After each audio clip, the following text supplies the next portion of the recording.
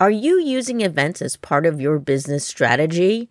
Today on the show, we are talking with Shay, who is a certified event producer, and we discuss how to leverage events to drive profits in your business.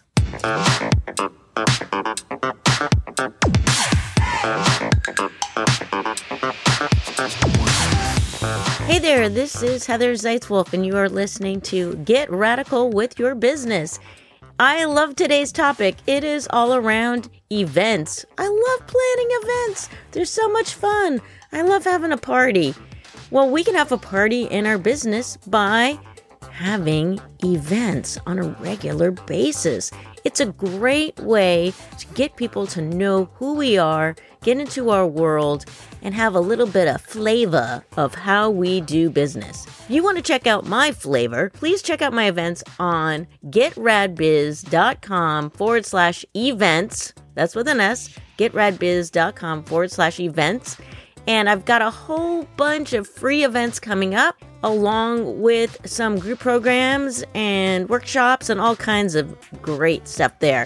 So be sure to check that out. And now we're going to go into our topic for today, events. All right. Shay is a certified event producer. She's also the CEO of Grace and Ease Productions, Inc. And through her company, she helps her clients create powerful and profitable events. Shay, welcome to the podcast. Oh, I'm so excited to be here. I can tell we're going to have so much fun.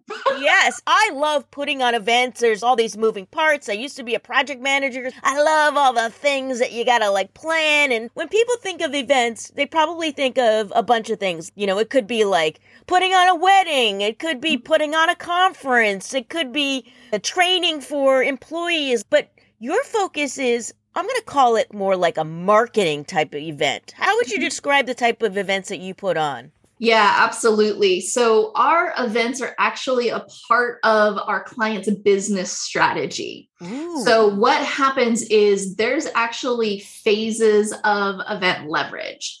And depending on what you're at in business, you're going to be doing different types of events. Heather, there's 17 different types of events that people can be doing in their business right now, whether they're starting out and they're newer to been in business for a long time and making 6 and 7 figures.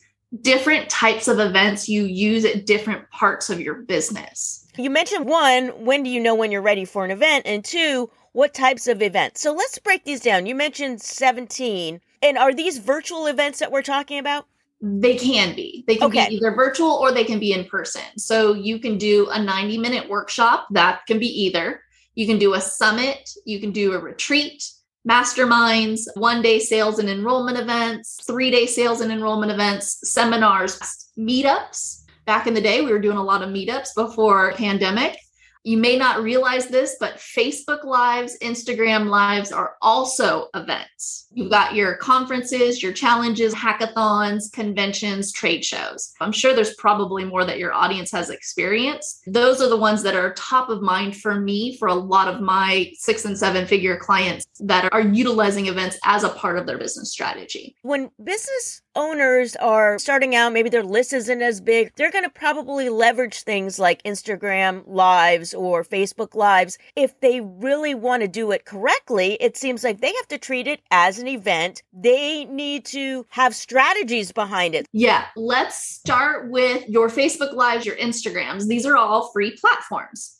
And when you're really using these pretty heavily is phase 2 of event leverage. The reason being is you're looking for visibility. Your goal in phase 2 is to gain visibility.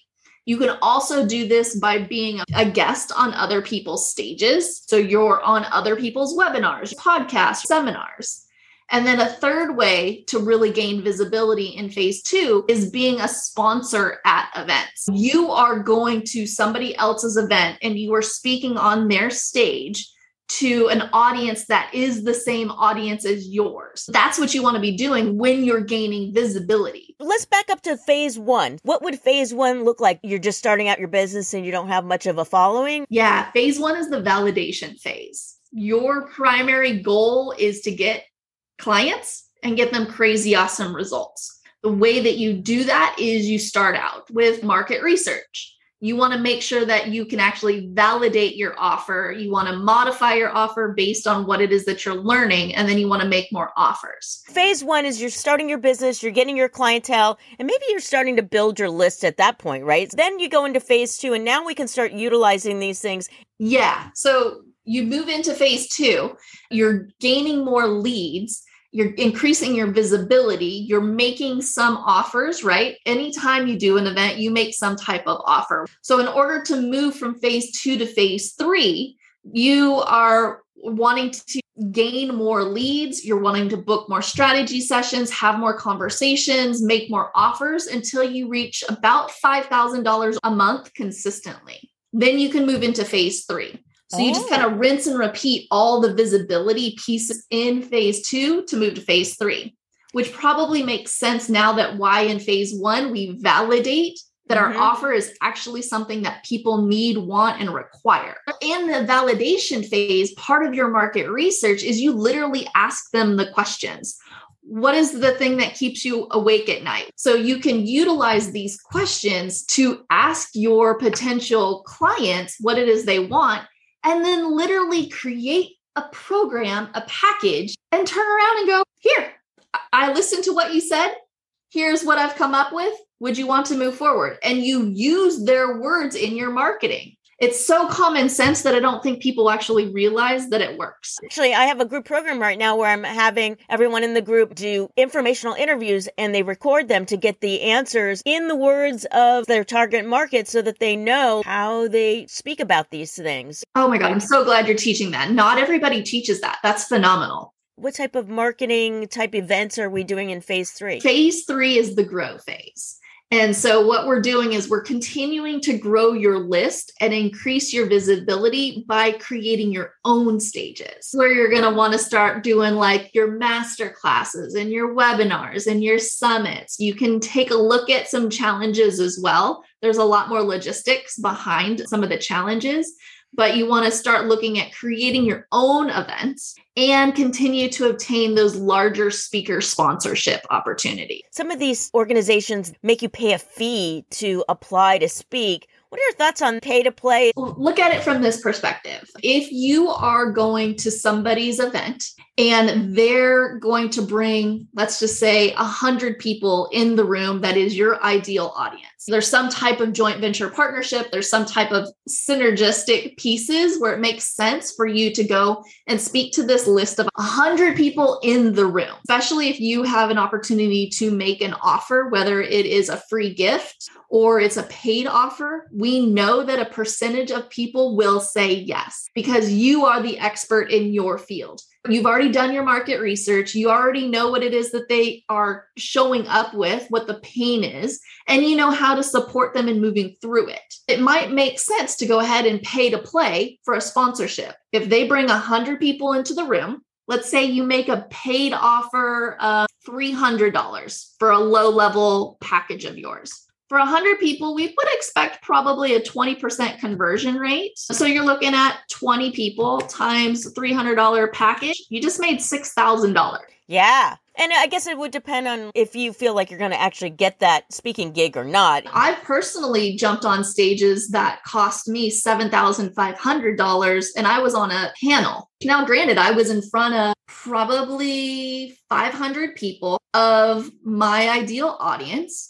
I was on a panel with 4 other people and we got to make a free offer.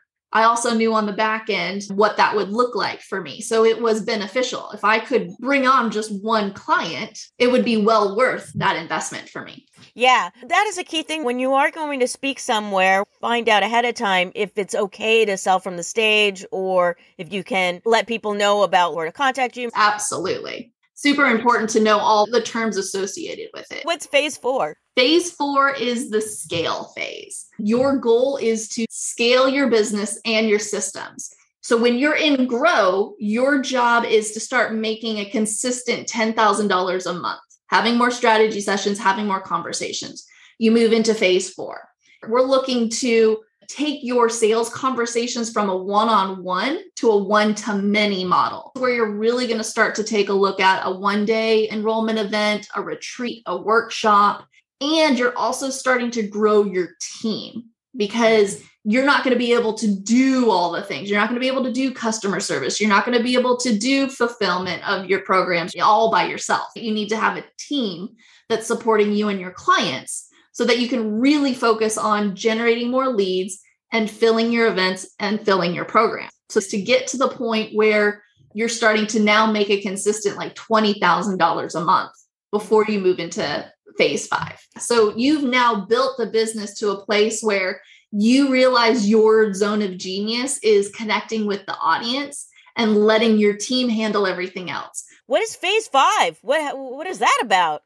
Phase 5 is really where you are absolutely staying in your zone of genius, and you need to just continue to grow your client base. You really accomplish this by delegating to your team and establishing systems and leveraging things for your time. Phase 4 and phase 5 is where you're really looking at 3-day sales and enrollment events, those marketing events where it allows you to go from one-on-one conversations to one-to-many. This is where our clients are making, with 50 people in the room, they're making 6 figures. And with a couple of hundred people in the room, they're making $2 million. These can be extremely profitable for your business. And again, you don't jump there right away. You go through the phases in order to get to this point, but it's been strategic in your growth. That's why we utilize the events that we have in different phases. So you build your rapport and relationship, you build your community, you build your list, you build your team,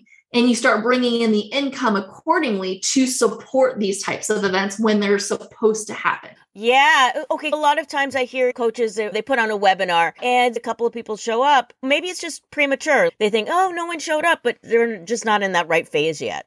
That, and I think this is a good time to wrap around with that ticket map. Okay, let's talk about that ticket map. Okay. One of the great things I love working with our clients on is actually how the heck are we going to fill the room? Now, we don't just go, okay, great, I'm going to have 50 people in the room. Okay, tell me more. How are we having 50 people in the room? I want to see the numbers. So what we do is we create what's called a ticket map. And so if your audience were to grab a piece of paper, and let's just say our goal is 50 people, you're going to go ahead and draw a box, and you're going to have about 5 different columns. The first column is going to be the opportunity or the ticket source. The ticket source is all the ways that you plan on interacting with your audience and giving them an opportunity to purchase an event ticket from you. Okay, so it could be like a newsletter, a social post, a webinar. Okay. Sponsorship, referrals, speaking gigs, podcasts, joint venture partner calls, past clients, strategic networking, all the different ways that you plan on interacting with your audience and presenting an opportunity for them to purchase a ticket from you. We want a nice mix of those. Don't put all your eggs in one basket like, hey, I put it in my newsletter and nobody signed up. I sent an email list to my webinar. That's great. Only 30 people opened it. We want a nice mix of those things. So I love data and I love tracking this stuff. I would want to do a spreadsheet where I could track this and then each time change the mix of how I want to do this. What is giving me the best result? I love my spreadsheet. And we do this on a spreadsheet for our client. We want to track to make sure that they actually come to the event. So what are all the little phases in the map in between? The second column is going to be your anticipated number of prospects. We do this kind of in 2 phases. We've got our kind of like our budget and then our actuals. So we're anticipated number of prospects. So let's say you send an email to your list to join you on a webinar. We anticipate that 30 people will show up from the mailing list. Not say they're going to come, but actually show up to the webinar. Is that based on data from the past, or is that industry averages, or do you use a mix of that? How do you get to those percentages? So we take a look at what the numbers have been in the past for our clients. We can utilize that into your ticket map. Then also we just know what's happening in the industry too. So that second column is the anticipated number of people. The third column is going to be the anticipated conversion rate of them being in the room, actually hearing the offer to pick up a ticket, And what is that percentage that they actually purchase the ticket? So the anticipated conversion. The fourth one is going to be that projected ticket sales. Okay. And then total projected ticket. When we say purchase, it could be a free ticket. Yeah. Be aware though, when you have free tickets, you have to sell a lot more because there's no skin in the game for them. When they put money in, then they're committing not only with their time, but with their funds. That's why we want to look at all of these pieces of it. What is the intention? What is the purpose? What are we looking to do? How many people are you wanting to, in the end result, let's say, move into your program? And we back out the numbers. If we're putting on a webinar and our intention is to sell somebody on like a much bigger program at the end of that webinar, we still charge to get into this webinar. Is there a sweet spot on that price? If it's like a 1 hour, 90-minute webinar, is it like $47, $97? Like, what should people be thinking about? The more time people spend with you, the higher the program you can offer, the ticket price you can offer. So if somebody was with you for a 3-day event, you're going to be doing a high ticket offer. You're going to be doing something that's $8,000, and I've got clients up to $20,000. That's the end result. Yes, that's the end result. That's them being at the event with you for 3 days, getting them crazy awesome results. Whether they do business with you or not, you must have an event promise, something that they can walk away with, that they can implement on their own. And really what they're paying for is to go quicker and faster and not fall into all the pitfalls that you possibly fell into. If you're doing like a 1-day event, you're going to want to look at a low ticket item, something that is about $4,000 or under as your end product that you're selling from the event. Anything below that, if you're doing 90-minute masterclass or a workshop or a webinar, those are likely going to be free events that you offer, like a ticket to your 1-day event or a ticket to your 3-day event, where then you can make the larger offer. You don't necessarily have to charge them for a webinar or something like that. Okay, so let's get back to this spreadsheet. Yes. What is the next column that we're talking about here? So that's all the columns. That's all the columns. Okay. That's all the columns. So that is the projected number. For instance, if our goal is 50 people, we're now going to go through all the ticket sources. So you'll do, let's say, an email list to webinar 1, email list to webinar 2, email list to webinar 3, sponsorships, referrals, products, speaking gigs. You'll list out all the ticket sources, and then you fill out each of the columns to the point where your total projected tickets, that last number, is adding them all up. First line, webinar 1, 30 people in the room, anticipated conversion to buy a ticket's 10%. Projected tickets is 3, total tickets is 3. With webinar 2, we'll use the same numbers, but now your total tickets is 6 because we've added 3 and 3. So you do that for all the rows leading up to it in order to go, out of all these opportunities and all these ticket sources, I've got 60 projected tickets. And then I want to add like a bring a friend as another opportunity ticket source. And we know that they convert at about 10%. So now I've got 66 tickets. Remember, my goal was 50. Why am I having 66 tickets? Because people don't show up. Because people don't show up. Even if they pay $47, $97, not everybody's showing. That's why we essentially oversell our goal number and our ticket. Makes complete sense because you always want to overbook. What are some things that people can put in place when they're in that phase 1 through phase 2.5, strategic wise? You still want to take a look at some form of the ticket map. Even though you're doing a Facebook Live, maybe you're doing an email, maybe you're doing a couple of posts, maybe you're on a couple of podcasts that end up going to a lead magnet. And then in the lead magnet, you're gaining the lead. And then they see you on Facebook Live and you invite them via your email. So you still want to do some type of marketing to funnel and channel everybody to where you're going to be engaging with them further. You still do a form of it, just not as crazy in depth. You want to make sure that you're not in the situation where you don't have anybody joining you live. When people are putting on maybe these webinars and all this in the beginning, and they want people to get into this larger ticket thing, they're going to have people that are going to be like, yeah, take my credit card right here. Yep. But then they're going to have the people that are like, I need more time with you, or I need to think about it. When they do these events, they should have something to give the audience, right? Some kind of takeaway besides just the verbal takeaway. What would you recommend people do to stay in their sphere? I always recommend at a bare minimum is having some type of lead magnet, some type of CTA where it is a downloadable, it's a guide, it's a spreadsheet where they can put in their date and it'll automatically kick out for them the post that they're supposed to be making, or something that's like super juicy and they can utilize it right away. It gives them the next best step to move them forward. Since they're then on your list, then you can continue to engage with them. That's where you end up saying an email going, hey, I'm going live on Facebook for 45 days. I'm going to be covering these things. If you want to come and join me and cheer me on because I'm really super nervous, then they'll be like, oh, heck yeah, let's do this, Heather. Come on. I'm with you. I'll back you up. Yeah. You're starting to create community.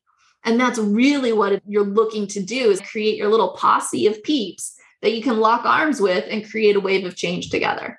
Yeah, and when you have these events, it seems like the ones that are the most impactful have a lot of community around it. Like maybe they might have a supporting Facebook page or like a follow-up call with people. What are some ways that people can infuse some community or get people more jazzed about what you're selling? Is there like different things that you can give them? Love the Facebook group. We use the Facebook group for a number of different things for all of the like the 1-day events, the 3-day events that we tend up doing, the workshops, the retreats, those types of things. But we also will use a Facebook group for when we're doing our masterclasses and our webinars, just to start creating the community in one place. One, that's one location that you can go ahead and market that your Facebook Live is coming up or your masterclass is coming up.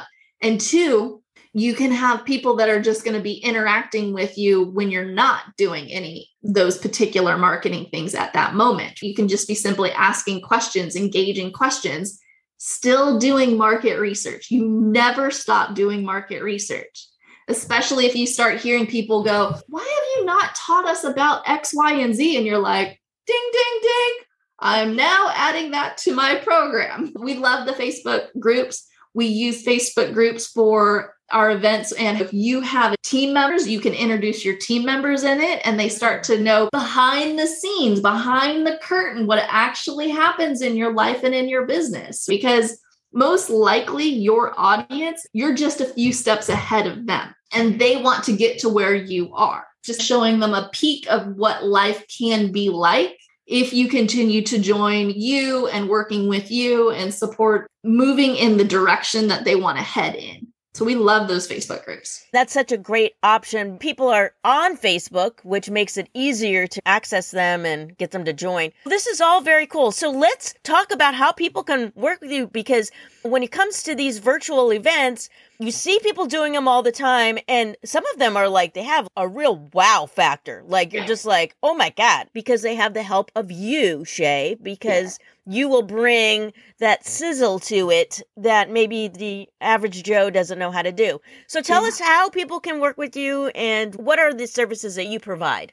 Yeah, absolutely. So we end up handling all of the planning, speaker, sponsor support, as well as the production for virtual live, as well as in-person events to create that experiential revenue generating and exciting events for your attendees. We'll look at it from the perspective of what's happening with your audience, what's happening with your ticket sales, what does your run a show, what does your agenda look like, what is your offer strategy, who's on your support team, what is the budget, what are the numbers. We look at everything and we walk you through the process. So really your job is to show up, find the people, get them crazy, awesome results. And we work with your team to make everything behind the scenes work pretty seamlessly and done with as much grace and ease as possible.